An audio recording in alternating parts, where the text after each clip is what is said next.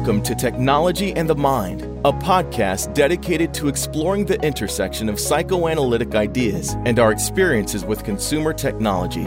Each episode, we will interview a seasoned psychoanalyst, philosopher, or technologist about different aspects of the conscious and unconscious effects of how we use technologies on our minds, relationships, and society.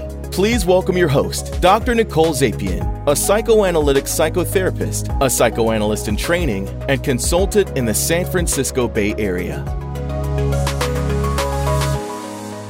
Welcome to Technology and the Mind, a podcast where we interview a seasoned psychoanalyst each month about contemporary psychoanalytic concepts applied to our experiences with consumer technology. Today, our guest is Dr. Catherine Mallouh. Dr. Mallouh is a psychoanalyst and a psychiatrist practicing in San Francisco, California, and she's a member of the San Francisco Center for Psychoanalysis. Dr. Mallouh has taught courses on the works of Freud and Bion, as well as courses on dreams, the mind of the therapist, and field theory. Dr. Mallouh has an interest in the arts and creativity and has written articles on film and opera from a psychoanalytic perspective. In addition, she specializes in working with pregnant and postpartum women and has written, taught, and lectured on the subject. Dr. Mallouh will discuss the idea of negative capability today, what it means, why psychoanalysts think it's an important capability to develop and maintain, and how we imagine that consumer technology might impact our capacities individually and collectively to maintain and foster this important capability. Welcome to the show. So, negative capability was apparently first mentioned in a letter John Keats wrote.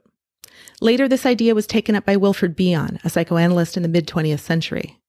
Can you tell us a bit about the meaning of negative capability, and in particular, what it means for psychoanalysts? Yes, this idea comes from the British poet. In 1817, in a letter to his brother, he makes mention of the idea of negative capability, an idea he formulated in regards to his view of Shakespeare and what made him a, quote, man of achievement. I think that Keats is referring to a particular quality in Shakespeare that he felt contributed to his literary capabilities. I thought that I would share the quote. I mean negative capability. That is, when a man is capable of being in uncertainties, mysteries, doubts, without any irritable reaching after fact and reason. I would say person, by the way. He goes on to explicitly refer to the poet Coleridge, who is incapable of remaining content with half knowledge. So Keats is interested in a particular intellectual stance that has to do with knowing and reaching for the facts, but also, I think, an emotional stance towards writing and creative work. And I say emotional, which is interesting. He is, I think, referring to feeling frustrated, impatient, eager to get somewhere, to get a particular outcome, having to know. And he thinks that's antithetical to literary creativity. And obviously, he's advocating for a different state. And I'd say it could involve intense emotion, like passion or excitement about discovery. Maybe it could involve a quieter state of being reflective, wondering, or being unsure or puzzled, which could be uncomfortable or unsettling. So how does Wilfred Bion make use of this? As Bion quotes from the letter, he particularly emphasizes the, quote, irritable reaching after fact and reason. What he is aiming for here in clinical work is to be open to what is not known, rather than trying to make sense of things too quickly, to fit a preconceived idea or over-relying on theory to understand the problem someone is struggling with. Having a stance of negative capability allows for a new idea to emerge, something from the unconscious that's not yet known. An often considered idea of being without memory and desire is a way to approach psychoanalytic work. Each session is a new session with someone we know but don't know. Imagine meeting up with a friend as if it was for the first time. Bion is very much interested in the use of intuition and not over-relying on ideas we've already formulated or what we knew yesterday or last week, so we can really get at what's happening in the moment between us. So it's not that we forget what we thought or understood or don't make connections to the past, but we have it more in the back of our mind so that we can learn something new. And we have to be willing to upend what we thought we knew. I think most importantly, it also means tolerating that we don't yet know enough and don't have a full understanding of a person, and that it will take time to gain understanding.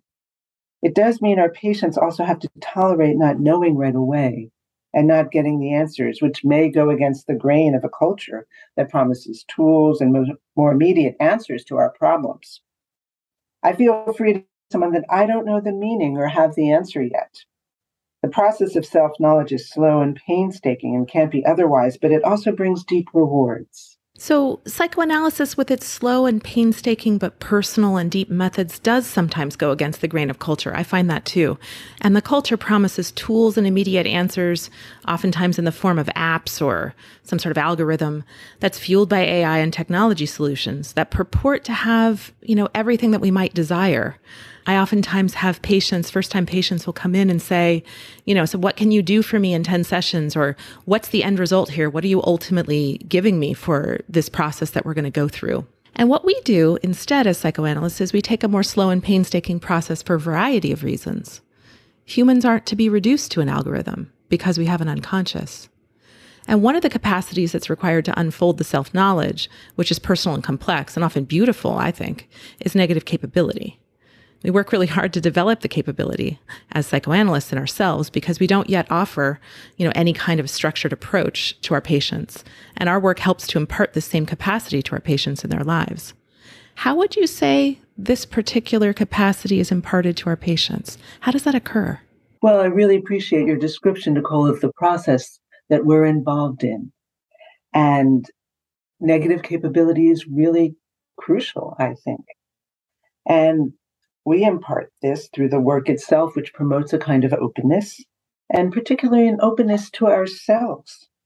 I would say that negative capability is an openness to learning things about ourselves we didn't know, and an openness to experience our feelings. We come back to feelings.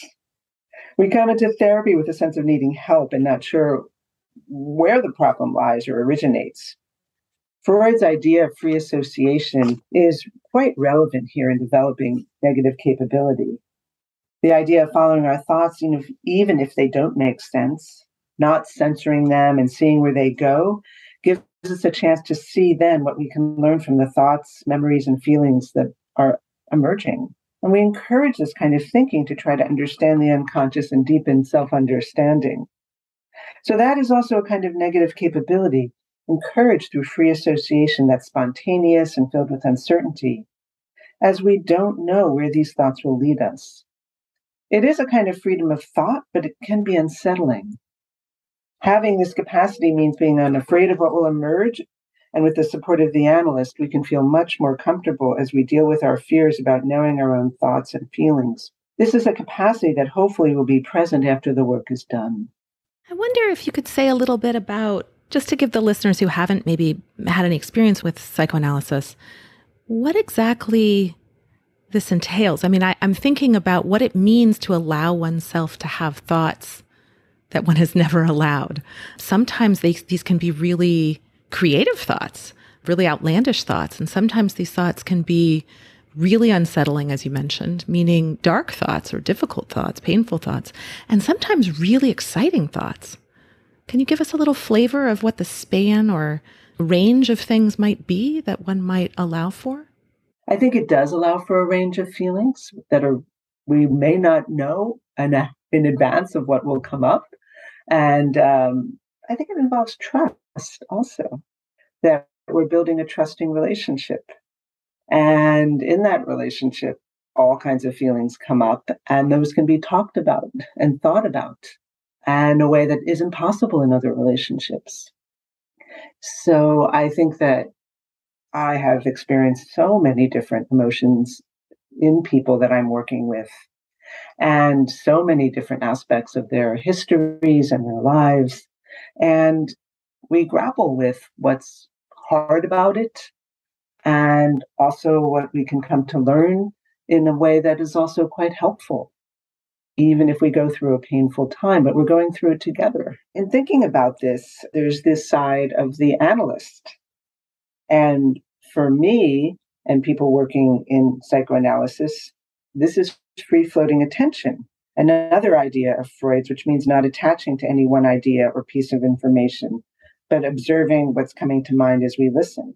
And this allows our own unconscious to come forward in order to have contact with the unconscious of the other, which is really similar to Bion's idea of being without memory and desire.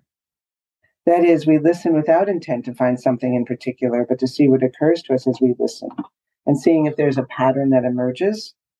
And this does sound like meditation in a way, where we kind of observe our thoughts, but we're also very interested in the thoughts themselves that are coming up and seeing what really strikes us as important. So it's meditation and yet still taking up whatever comes up as something to be considered. Whereas in meditation, my understanding is that people are choosing to or wishing to let go of all of the stream of thoughts. Right. I think ultimately we'll land on something we want to take hold of. And the idea of negative capability is that we are open to finding out what we should take hold of or what might seem important rather than grasping on the first thing or thinking, oh, that's the right thing to think about, but just letting things evolve. And I'd say for me, this means listening with a receptivity to and a curiosity about what could be discovered, even or perhaps especially in hearing things that are familiar or seemingly already understood.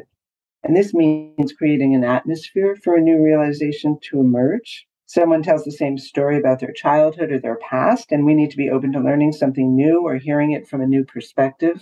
And that needs to come from me and my cultivating negative capability. In hearing a dream for the first time, we have to be open to not knowing what it means right away, unless, of course, we do. But even then, there are many other possible aspects of the dream to be explored. And we might find ourselves considering the dream for a second time and finding something in it that wasn't clear before, or finding something new in its meaning, tapping into something different in the unconscious. Or someone who refers to a film, which can be considered a kind of dream. And I can't be too quick to assume I know the film that they're talking about, even if I've seen it. It may be a totally different experience for them, or what they see in it is completely different. And then the uniqueness of their experience is lost if we're talking about it as if we both know what we mean. Well, here's an example. I was with a patient who wanted to start where we left off last time in the previous session. And I was pulled for a moment, a reminder of what we spoke about, which I did recall more or less. But after a moment of reflection, I thought differently. As I wanted to be open and have negative capability, I said that we should see what might come to mind in the moment today, see what she's feeling now and see where that goes. I mean, I could weave in what we talked about last time, but let's see. And then I put aside the last session. And what emerged and what we came to talk about was her lack of self-confidence in work and as a mother, and some childhood memories came up that neither of us knew we would talk about, which were quite emotional, but very helpful to think together about, to begin to understand her self-doubt. I don't think we would have gotten there in any other way with so much spontaneous emotion, which is so important in working through past experiences. So I really feel like this is so much part of the everyday work. And as a psychoanalyst, I'm always working on achieving this. I think we all tend to the familiar and what we already know, and we want to have the answers in order to feel comfortable and secure. And we have to be comfortable not knowing or having only partial knowledge a lot of the time in this work. This is especially true in understanding the unconscious. The unconscious part of our minds is a vast landscape that tolerates contradictions and disregards logic and systematic thought and makes unexpected connections. And I think the surrealists captured this so well. And I'm thinking in particular of the paintings of Salvador Dali, where familiar everyday things are made to feel and appear unfamiliar and unknown. This makes me think of how people often use their phones or even podcasts, actually, to fill up their time when there's a free moment, when they don't know what to do or what to say to others. And during these moments, often people go toward what is familiar. So their Instagram feed or their news feeds or, whatever. And they go towards what they already know and who they already talk to or read. I include myself in this. I do this too sometimes. This seems to promote the silos that we see politically or socially. There seems to be very little time we spend as a collective in the unfamiliar, engaging with something new or just doing nothing at all, waiting for something to arise. I heard a patient last week recall one of these moments. She called it a shower moment, meaning that it can be helpful to take a shower where there's no tech, so that we can let the mind drift and see what arises. I personally worry a lot that tech, with its always-on, portable, and stimulating availability, offers answers to all of our searches and all of our apparent inability to go without our phones, computers, and smart devices for very much time, bodes poorly for our ongoing capacity to develop and maintain negative capability. Can you say a little bit about why you think this capability is so important? Yes, you're asking the question, is this idea useful in everyday life? And if we think it could be useful, in what way? I mean, it does seem important to be open to something new, including something new emerging in our own thoughts and ideas as we're trying to solve a problem or just reflecting. Can we keep ourselves open to ourselves and tolerate this freedom of thought similar to what I was describing in free association and in the process of psychoanalysis? And if we can, we may have a chance to develop ourselves in new and unexpected ways. I've been thinking that we often use travel as a means to encounter the new. And in so doing, we encounter ourselves in a new and different way if we are open to the experience. We could take a prearranged tour, which is informative and interesting, or follow the guidebook to make sure we saw all the sights. And we can also make our way on our own and see what we discover, which is intimidating at times, especially if you don't know the language. But I have never found it to fail in finding something different or something that I hadn't expected. It means tolerating experiences that may not turn out so well, but then having others that are truly unique and live on in memory is special. Obviously, I'm advocating that negative capability is useful to us in our personal development and also in keeping life fresh and interesting. So it could lead to creativity in our everyday lives or in the overall trajectory of our lives. We may be more flexible and be able to approach our problems or challenges in more productive and unanticipated ways. Thinking more about creativity, as Keats was, negative capability is almost essential. In writing or other artistic endeavors, it means not knowing where you'll end up or where the process is going or how the characters will develop or how the story will end. The act of writing itself can engender new ideas, and I have found this in my own writing, having new thoughts and ideas as I am in the act of writing itself. And this seems crucial if something new is to emerge and in allowing one's imagination to really work. And it is a kind of giving over to the process. There are many inhibitions to the creative process that come from ourselves, our own anxieties and personalities or backgrounds. And this is something that psychoanalysis also addresses, as all of this can add up to a lack of negative capability and block the creative process. Do you have any examples you can share that suggest that consumer technology use impacts our capacity for developing and maintaining negative capability, either in the positive or in the negative? Well, I should say first that I'm not anti-technology, but I'm not necessarily engaged in all that's possible to make use of. And some of that might be generational, but also I've been really thoughtful about my relationship to technology and media, which started with my not owning a television for quite a while. We're inducted into our culture and society from an early age, and we don't necessarily question it. And in fact, there's a limit to how much we can go beyond it or escape from it. Our minds are shaped by our culture and all that technology offers. So I try to be thoughtful about what I accept and how I make use of it. I enjoy photos on my phone, for instance, but I still have a film camera, which offers a different experience along the lines we're talking about. I won't know what the photo will look like until it's developed. And that's a very different experience and does involve negative capability. It's a metaphor as well, as we don't always know how things will turn out, even if we have it all lined up in our lives. In terms of photography, is it better? Not necessarily, as any photo can still be a creative engagement, but it is different. On the other hand, you could say that even taking a photo limits negative capability, as we're thinking of the photo we're taking and not the experience. Or in some cases where we will post the photo and who will see it on social media, rather than being in the moment of whatever the experience is. Photo puts something in a frame, and our experience is much more than that. I think that social media and what technology has allowed for can get in the way. There's just the medium of the phone or computer and how that draws us in a different way than a book or film. These are much more compelling and addictive mediums for entertainment and information in a way that feels much different from reading a book or magazine or listening to music on a stereo rather than a YouTube video. I mean, television may be in this category as well. So the medium itself keeps us enthralled, and I'm sure we've all had the experience of being away from our phones or computers and feeling this urge to get back to it, or even the pull of engaging with it even if we don't need to. So looking at a device seems to pull us in a way that precludes eye contact and engagement with others. What might come up in a conversation if there's a lull or we don't know what we want to talk about next and just let that happen? I think of this often in my work with mothers and infants and how being preoccupied on the phone or screen precludes this kind of mutual gaze and attentiveness that's important for both of them. Are we staying in contact with the people we're with when we are actually with them, which could allow for a negative capability in our relationships? Maybe we'll have an unexpected conversation or interaction. I mean, there's so much to consume in terms of information and so many, many sources for information. We can look things up, look up anything at any time, and have the information at our fingertips, literally. Sometimes we need the information in that moment.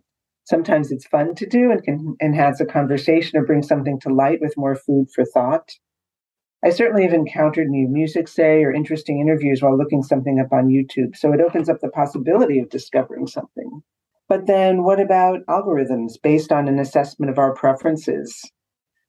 That could potentially limit us, although it gives the appearance of offering us more. I love staff picks at a bookstore because I discover books I wouldn't have considered from someone else's perspective. And as you were referencing earlier, we're so enticed to move from one program to another, binge watching.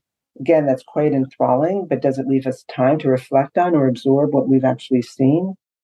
I mean, there's this pull to find out what happens next, but then I might wonder, is this really an experience or is it an attempt to just distract ourselves from ourselves or our thoughts, a way to cancel out our own thinking, like binging on food can do? And the idea of endless scrolling has a similar feel. It promotes, I think, a mindlessness rather than real engagement.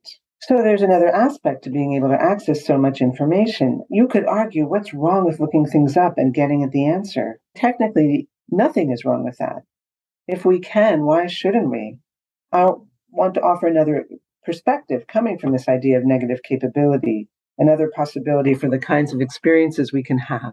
I think these uses of technology and media preclude the experience of not knowing something and having to tolerate not knowing. Then we have to search our memories and perhaps think of an answer. And in so doing, come across other thoughts or ideas or associations that might also be interesting. We might think of a different film or another director and be off on another conversation. Keats' quote is so apt in the sense of not reaching after facts and being in a state of uncertainty. I think there's value in getting lost in one's thoughts and mental wanderings, and we can't develop that if we're always listening to something or looking things up. With GPS, we have no chance to get lost, and we're made to feel that we have to know where we are and not, quote, waste time in traffic. And I think that the ability to look things up all the time is another GPS, so we can locate ourselves and our thoughts and not feel at sea. It isn't that there weren't ways to look things up in a dictionary or encyclopedia, and those could be readily at hand, but not in the same way as our phones are always with us wherever we go. And when these are not at hand, we'd have to be confused about something and try to figure it out or just wait to get the answer. There's space for just wandering about in one's mind. I'm thinking about this business of wandering in one's mind. And so often it's not only the different paths that can come out, but sometimes really important associations lead to deep personal transformation. And if we just go with kind of algorithmic linear searching, we not only bypass those wanderings, but I think sometimes we don't get to the deeper associations that might have real meaning and lasting transformational experiential kinds of qualities. What do you think about that? I think you're referring to having a more emotional experience. And as we come up with different ideas we hadn't expected to have. And when you say transformational, I think it means coming to a different perspective on an aspect of one's experience and realizing something you hadn't realized before. And that can create change. And that's something we do in psychoanalysis and psychotherapy. And it could happen in our everyday lives in a conversation with someone. If we're really listening to each other and kind of continuing a conversation along lines that we hadn't thought we would, and we'll discover something new. Might change the relationship. What about this issue of the embodied sense of things that maybe gets disrupted with technology? I wonder if you could say a few words about that and negative capability. Well, as you put it this way, the embodied sense of things, I think being in the experience of our computer or our phones does take us out of our bodies. potentially. And we lose track of our physical being and maybe even forget it and forget what it needs and how we need all of our senses for our experiences, and senses that are engaged by ambient sound or light that changes how things look different at different times of day, walking around and feeling the air on one's body. And those are, I think, really important and experiences to have. And another aspect I've seen in my work and in the general culture is how anxiety about what's happening in our bodies is dealt with through technology. Of course, bodily symptoms can cause anxiety to different degrees. There are endless searches on the internet one can do for any physical symptom imaginable. And I think this is an attempt to get control of something we actually don't have much control over, which is why these searches are never ending. And they can also generate their own anxiety. And in my work with pregnant women, I see how ultrasounds in pregnancy can be similar. I don't mean to diminish their value and the joy they bring, or the very useful and timely information we wouldn't have had previously, crucial to a good pregnancy outcome. It gives the illusion that we know all we need to know and promotes the illusion that technology itself is enough to prevent something going wrong. And there are real limits to what technology can do. Having a helpless feeling, not having control, is potentially disturbing. That is one of the things we confront in psychoanalysis, a reality of living and being in the world and being in our bodies. It's interesting that you've lectured on Freud and Bion and not knowing and negative capability, and thinking about pregnancy loss, postpartum depression, but even the joys of pregnancy. There is so much unknown in being pregnant and having a baby. You don't know the character of your child. You don't know what they will be like until you meet them. And even once you do meet them, one could say that parenthood doesn't really necessarily put one squarely in the seat of knowing. It's a lot of unknowns all along the developmental trajectory. So I so appreciate that link between those two bodies of work that you bring to psychoanalysis. Well, I'm also aware that there are a lot of apps that can engage women who are pregnant and in the early days of infancy, and how to deal with different things that come up with the infant, or what you can know about what's happening inside of you as you're pregnant, and tracking it very carefully along the course of pregnancy, which of course is reassuring and interesting. And yet we also need to be aware that there's still something unknown that's happening that we can't fully capture. And there's a lot of mystery involved, which is an important feeling, I think. So I like to play devil's advocate with technology and psychoanalytic concepts. And so I'm just going to play devil's advocate a little bit here. What if we were to take the stance that you can do everything online or with tech-mediated spaces that you can in the real world? So there's this analog version of going to the theater or taking in art or being an embodied conversation that's associative and alive and so on. And you can do all of that online through technology. You can interact with other people. You can view the theater. You can do all of the things that you can do in the analog world.